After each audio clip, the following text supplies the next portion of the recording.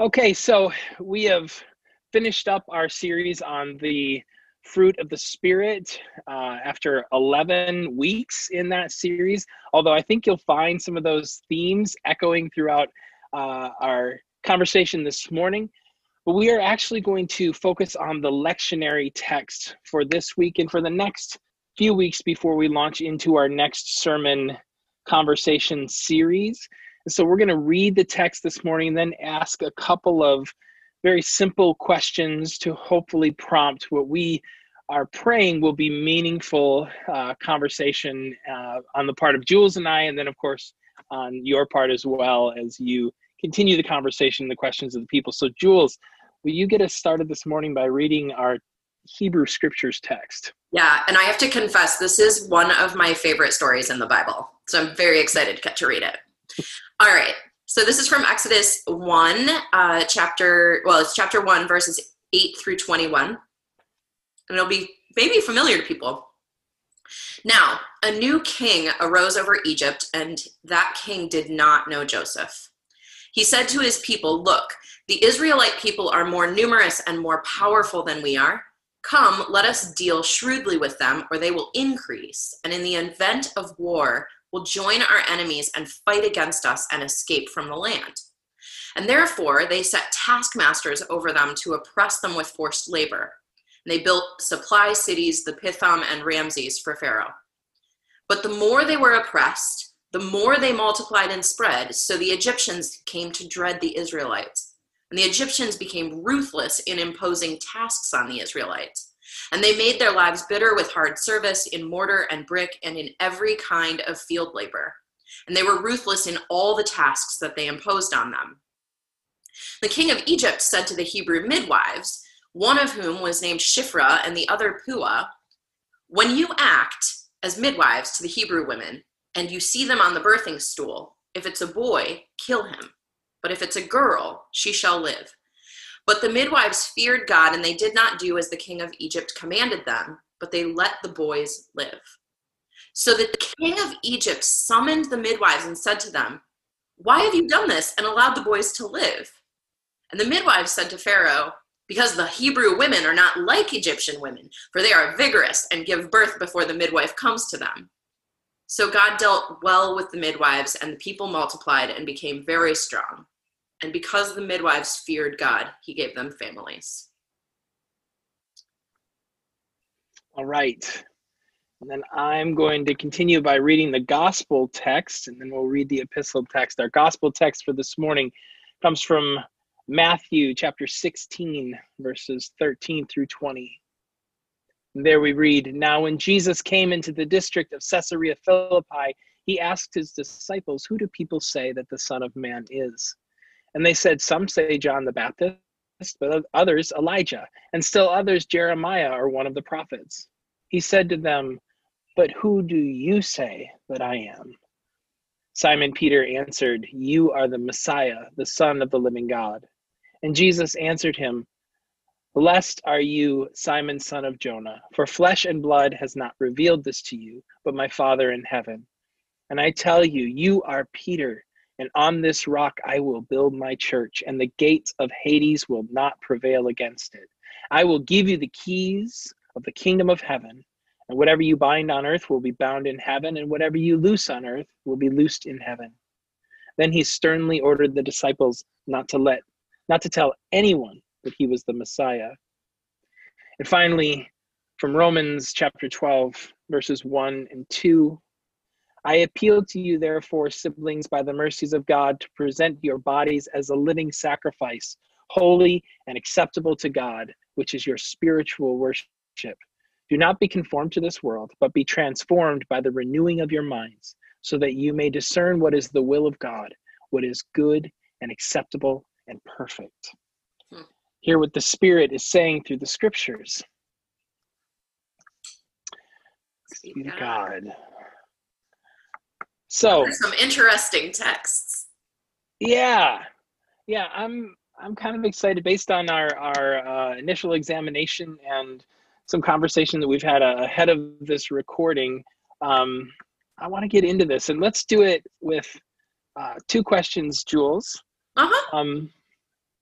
what's the single thing that you'd draw attention to in these texts? What's the thing that comes to the forefront for you? And then what's the good news here? Yeah, so the first thing is a really small thing. The names Shiphrah and Puah are the coolest, right? Like, they're just fantastic. All-timers. Like, women in the Bible don't often get names, and these ladies get, like, the best ones, right? Yeah. But amazing. Really, I was thinking about, like, we've talked about faithfulness and fruits of the Spirit, and what is faithfulness? What does it look like to be somebody who the Spirit lives in and is expressed through?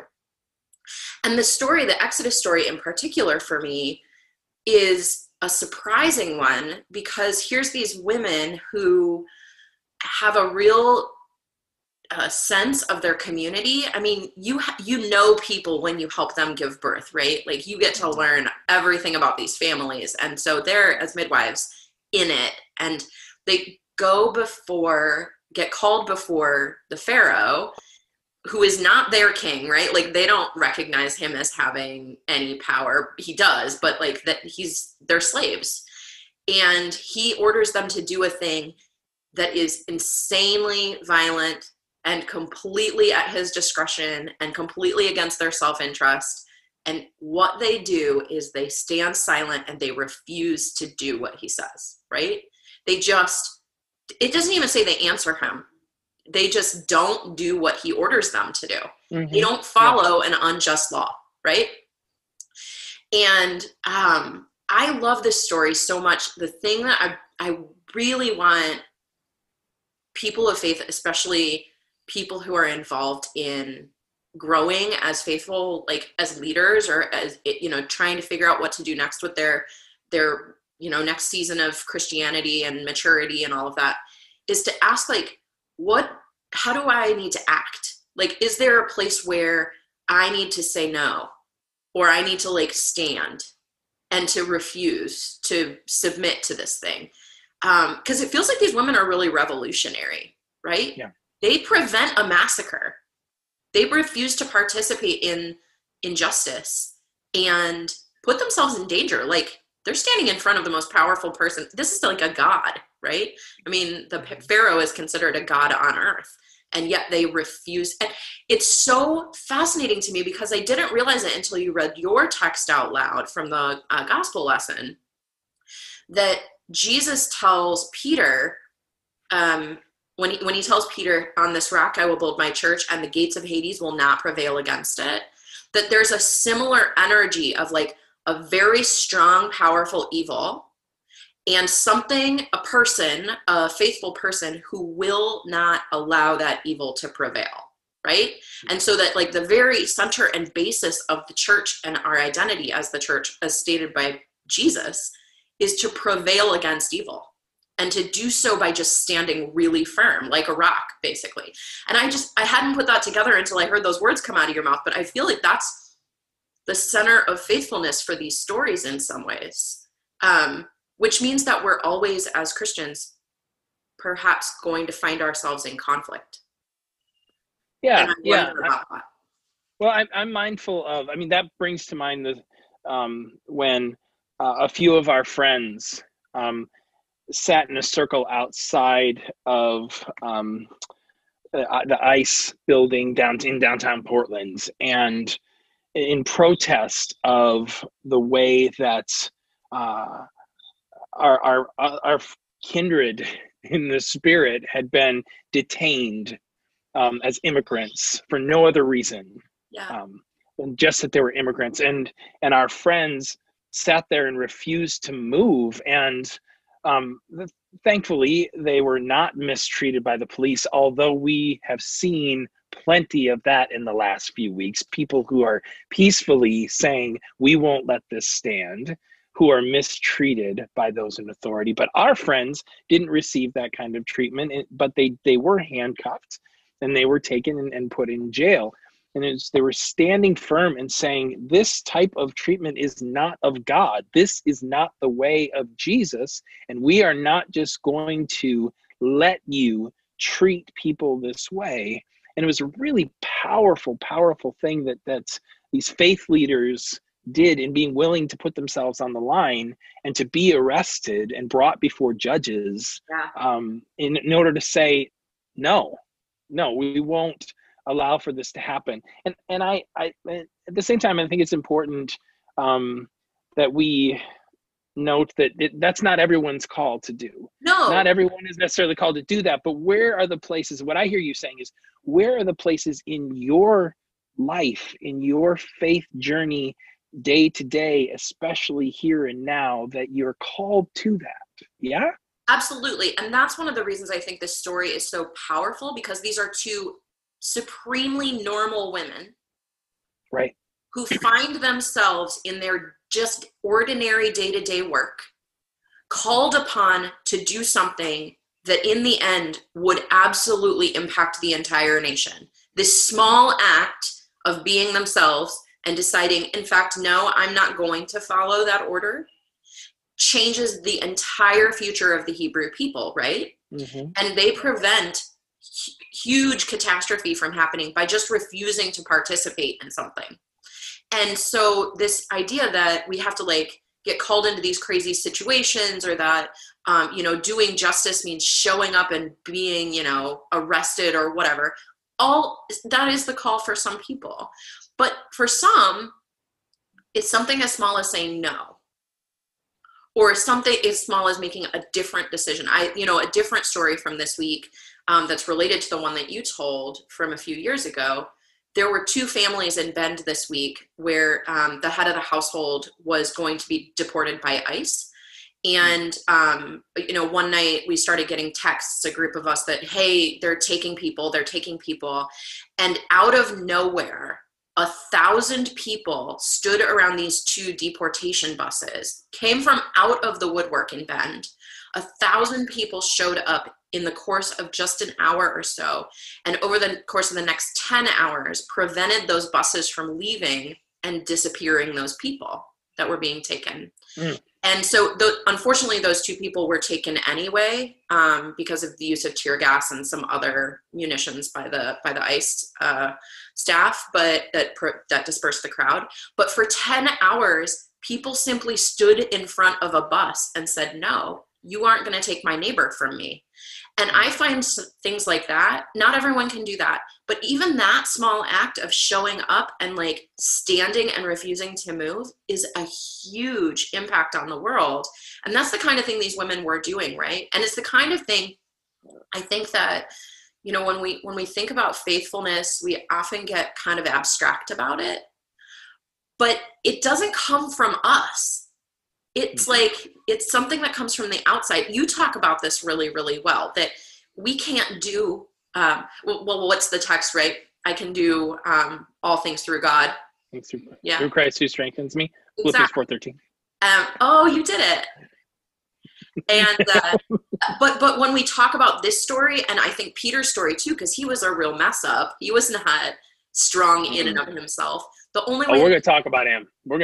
Like, let's do that. So because the good news for me in this story, you asked that, is I don't actually need to be the one to generate the power to stand firm. Mm. It doesn't come from inside me. It comes from the Spirit. And so when the time is right to say no, to stand, to be silent, to speak, whatever it is that I'm called to do, like these women did, I can trust that, much like Paul was given the words from the Spirit and trusted that would happen, the Spirit will come in and say, yeah, actually, this is what you need to do, and give you the strength to follow through on it. Yeah. Awesome. What about you? That leads me to right into how beautifully you segued into what I want to talk about, which is the thing that drew my attention from all of these texts is the fact that faith and revelation of God from God is a gift.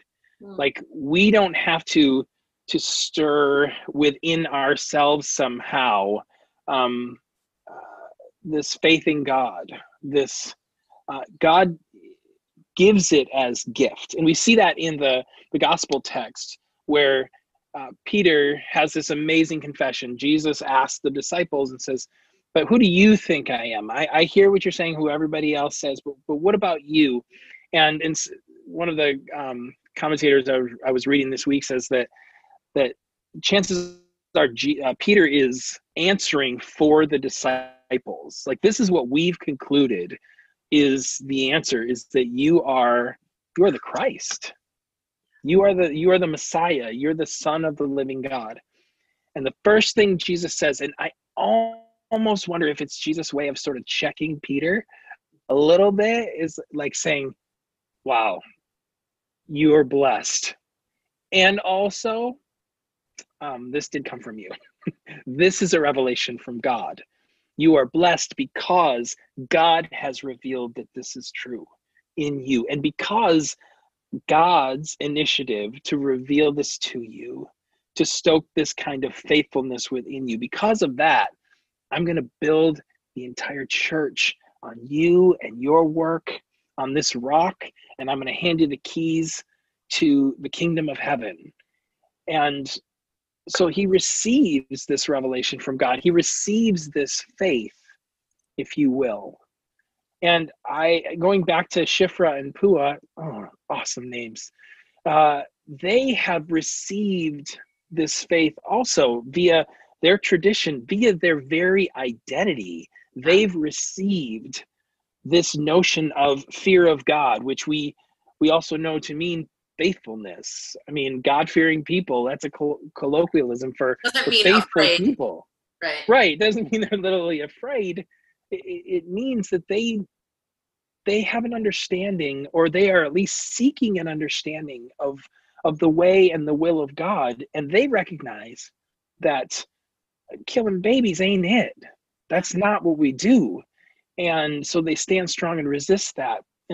And Peter has this revelation of who Jesus is. Now, the good news of it is kind of a weird way to get to it for me. But the good news is that this faith and this revelation is fleeting. And I know that sounds weird. How is that good news? How's it good news that it's fleeting? Well, here's the thing. And we don't get the rest of the gospel text here. And I think that that's really important. So I'm just going to tell you that after this major revelation, and Jesus says, don't tell anybody that I'm the Messiah, but hey, by the way, I'm going to build a church on you. You're blessed, Peter. You've had this revelation from God. It's a matter of verses later when Jesus explains what's going to need to happen in order, he's going to be crucified, he's going to be killed. And Peter says, stop saying that. Stop talking like that. Yeah. That's nonsense. And Jesus goes from calling him the rock on which he will build his church to get thee behind me, Satan. Like, calls him Satan. Like, Peter, and so Peter goes from having this revelation and getting it to totally not getting it. And the good news out of that for me is God is consistent and faithful. Though we may not be, though we may miss out on our opportunity to stand up when we should stand up, to do the thing we're supposed to do, it doesn't mean we're done for. Yeah. It means we're going to have another opportunity. We read later on that Peter doesn't get called Satan by Jesus and go, oh man, blew it, I'm out. Or Jesus doesn't say, you're Satan, bye, and kick him to the curb. It's an indication that this gift may be fleeting, but God is always wanting to reveal and give. And even though we may miss it, and I don't know about you, Jules, but I feel like I miss it so all the time. Often. Yeah. All the time.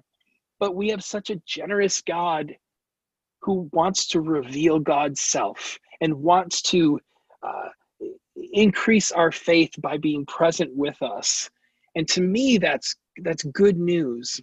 It does mean that there's a call for us, though, that there's a need for us to center ourselves in God regularly, to be seeking God, and also seeking God by acting. Yeah. There's action and contemplation. We always seem to get back to action and contemplation. Yeah, but it's not the passive. reason that works. Yeah. Exactly. We're not doing strictly navel gazing, right? But we're also not always out in the streets. There's this beautiful balance and combination of both that are essential for the life of faith.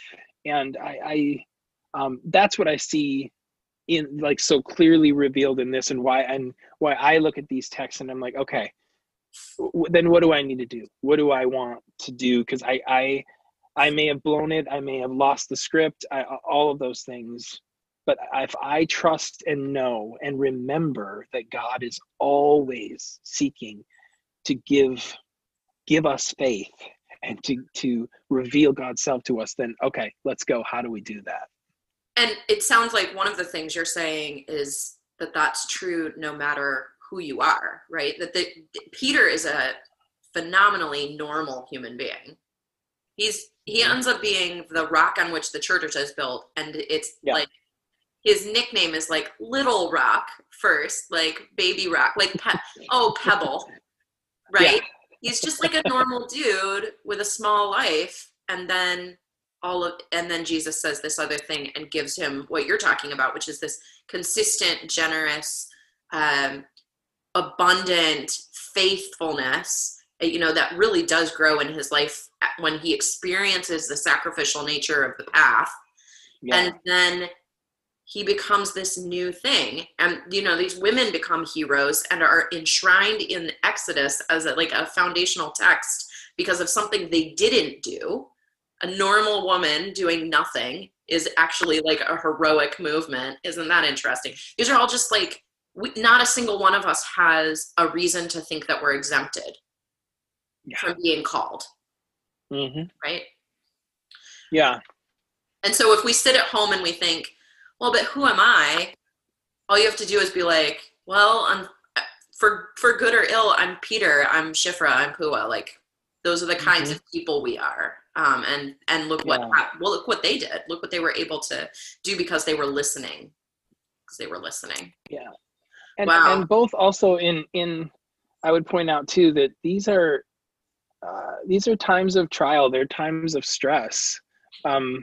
Clearly, they're times of horror in the case of Shifra and Pua, but also there's a reason Jesus says, "Don't tell people I'm the Messiah," because it's not a safe place to do that, and it's going to become even less safe, right? So I think that's pointing that out as well. At least for me, is helpful that even in the middle of all that we may be experiencing in our current world, and there's plenty of that, and we feel like we don't even need to list it because we list it every week, right? We know it. We're still called and invited into this life of faith, which is action and contemplation and centering ourselves on God and acting in the world. And that's why I wanted to include the Romans text because of that, because it encapsulates both by saying, present your bodies as a living sacrifice, holy and acceptable to God, which is your spiritual worship. And also, don't be conformed to this world, be transformed by the renewing of your mind so that you may discern what is the will of God. Yes. What is good, what is acceptable and perfect. It's that piece of renewing your mind and then putting your body on the line. I think both of those things are encapsulated there and are the means by which, the way in which we continue to pursue. No, that's not the word I want to use.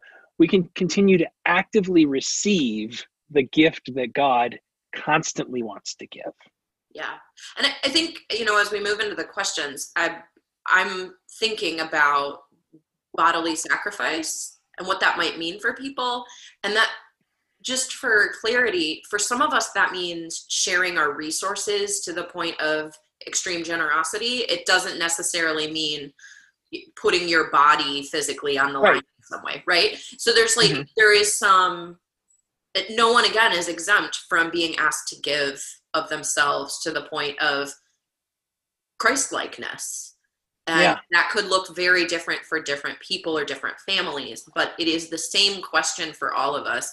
How will you reflect and be transformed so that your sacrifice is faithful?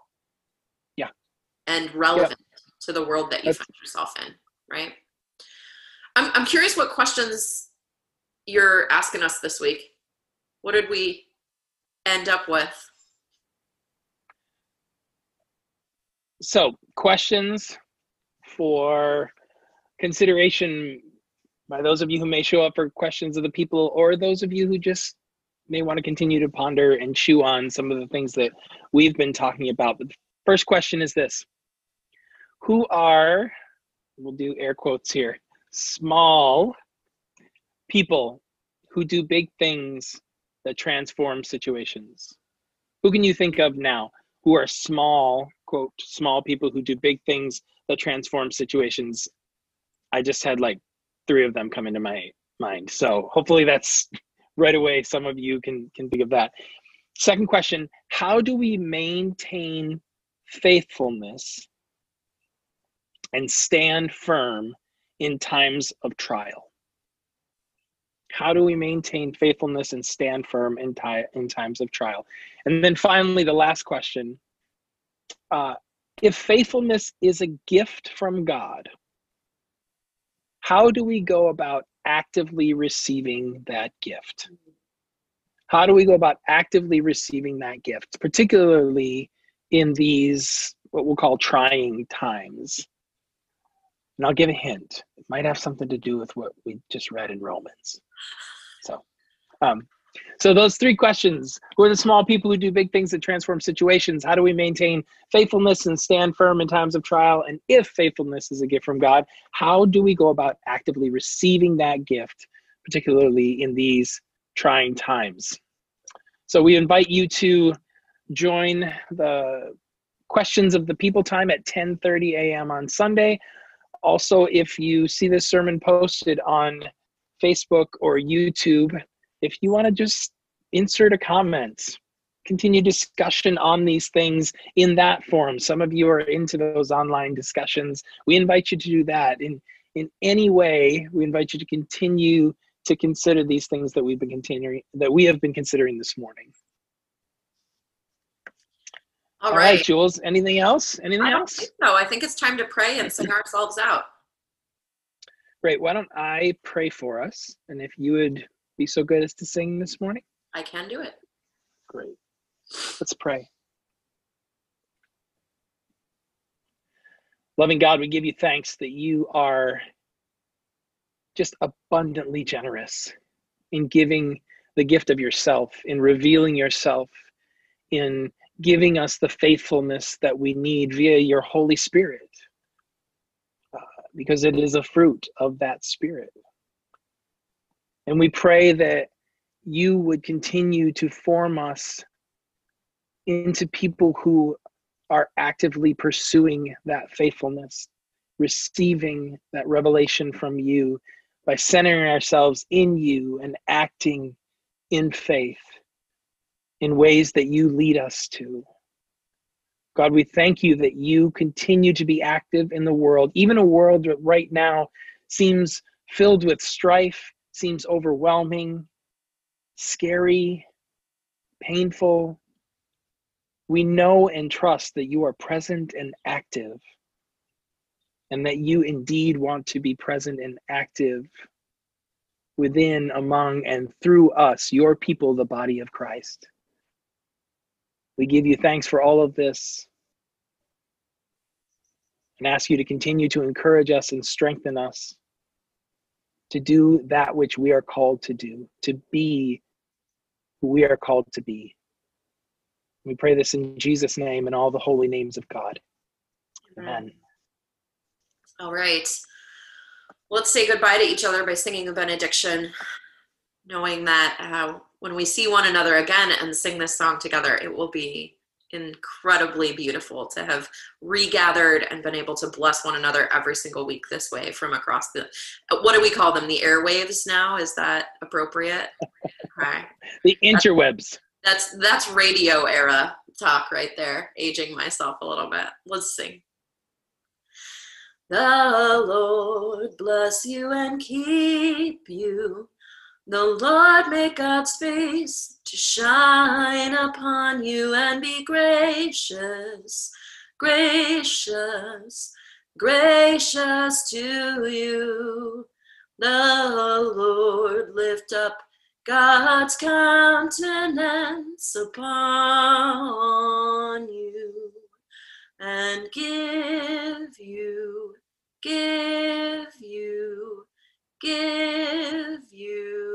peace. Stay home at peace. Love and serve the Lord. Love you. Miss you.